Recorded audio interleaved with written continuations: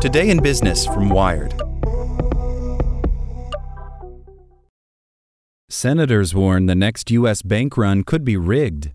Lawmakers call for an investigation into the SVB collapse, fearing hostile foreign governments will use social media to manipulate markets. By Matt Laszlo. Virginia Senator Tim Kaine was one of 16 Senate Democrats who voted in 2018 to roll back some of the post-financial crisis regulations on mid-sized banks. The Dodd-Frank rules were designed to prevent a repeat of the rolling disasters of 2009 and outline how banks manage risk and how much capital they have to keep in reserve. Kaine thought they were too onerous, but he admits he'd never seen a bank run start on Twitter. That was not a reality we were really thinking that much about when Dodd-Frank was done, Kaine said. We better think about it now. Silicon Valley Bank collapsed earlier in March after it became clear it had made a bad bet on long-dated government debt, which meant it no longer had enough capital to comfortably pay back depositors.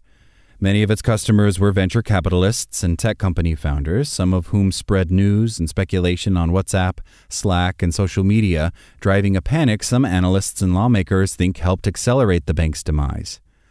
The senator isn't just worried a crisis like this could happen again, he's worried someone will make it happen. Kaine, who serves on the Senate Foreign Relations Committee, is one in a bipartisan group of U.S. senators who are demanding briefings from intelligence officials and tech experts.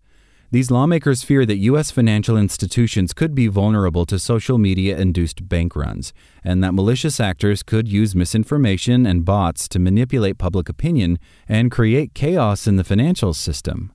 I'm nervous, Kaine says while walking onto the Senate floor, his voice dropping as if he doesn't want too many people at the Capitol to overhear. I'm nervous.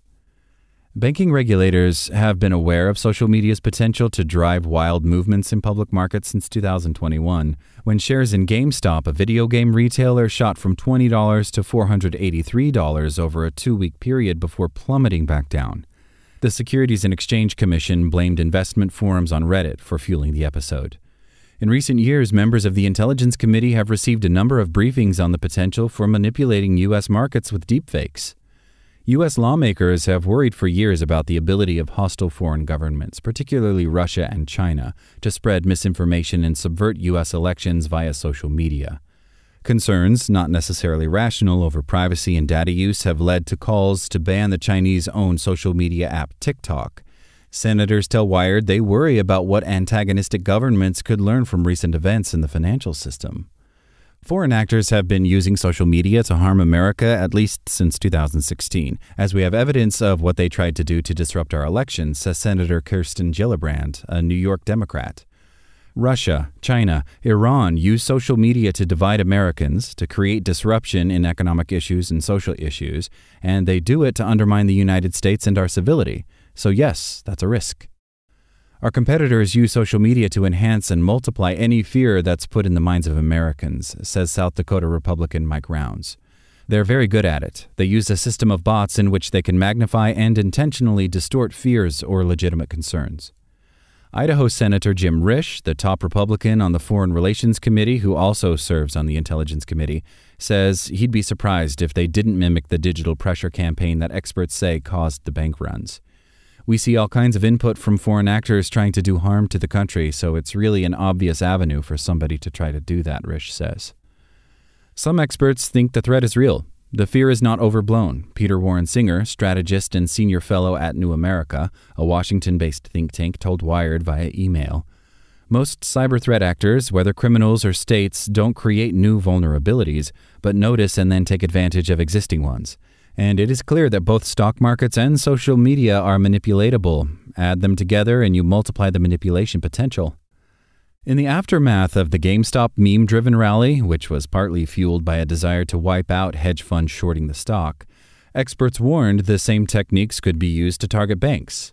In a paper for the Carnegie Endowment, published in November 2021, Claudio Biancotti, a director at the Bank of Italy, and Paolo Ciocca, an Italian finance regulator, warned that financial institutions were vulnerable to similar market manipulation. Finance-focused virtual communities are growing in size and potential economic and social impact, as demonstrated by the role played by online groups of retail traders in the GameStop case, they wrote. Such communities are highly exposed to manipulation and may represent a prime target for state and non-state actors conducting malicious information operations. The government's response to the Silicon Valley Bank collapse, depositors' money was quickly protected, shows banks can be hardened against this kind of event, says Cristian Bravo Roman, an expert in AI, banking, and contagion risk at Western University in Ontario. All the measures that were taken to restore trust in the banking system limit the ability of a hostile attacker, he says. Roman says federal officials now see, or at least should see, the real cyber threat of mass digital hysteria clearly, and may strengthen provisions designed to protect smaller banks against runs. It completely depends on what happens after this, Roman says. The truth is, the banking system is just as political as it is economic. Preventing the swell of online panic, whether real or fabricated, is far more complicated. Social media sites in the U.S. can't be easily compelled to remove content, and they are protected by Section 230 of the Communications Decency Act of 1996, which shields tech companies from liability for what others write on their platforms. While that provision is currently being challenged in the U.S. Supreme Court, it's unlikely lawmakers would want to limit what many see as free speech. I don't think that social media can be regulated to censor talk about a bank's financial condition unless there is deliberate manipulation or misinformation, just as that might be in any other means of communicating, says Senator Richard Blumenthal, a Connecticut Democrat.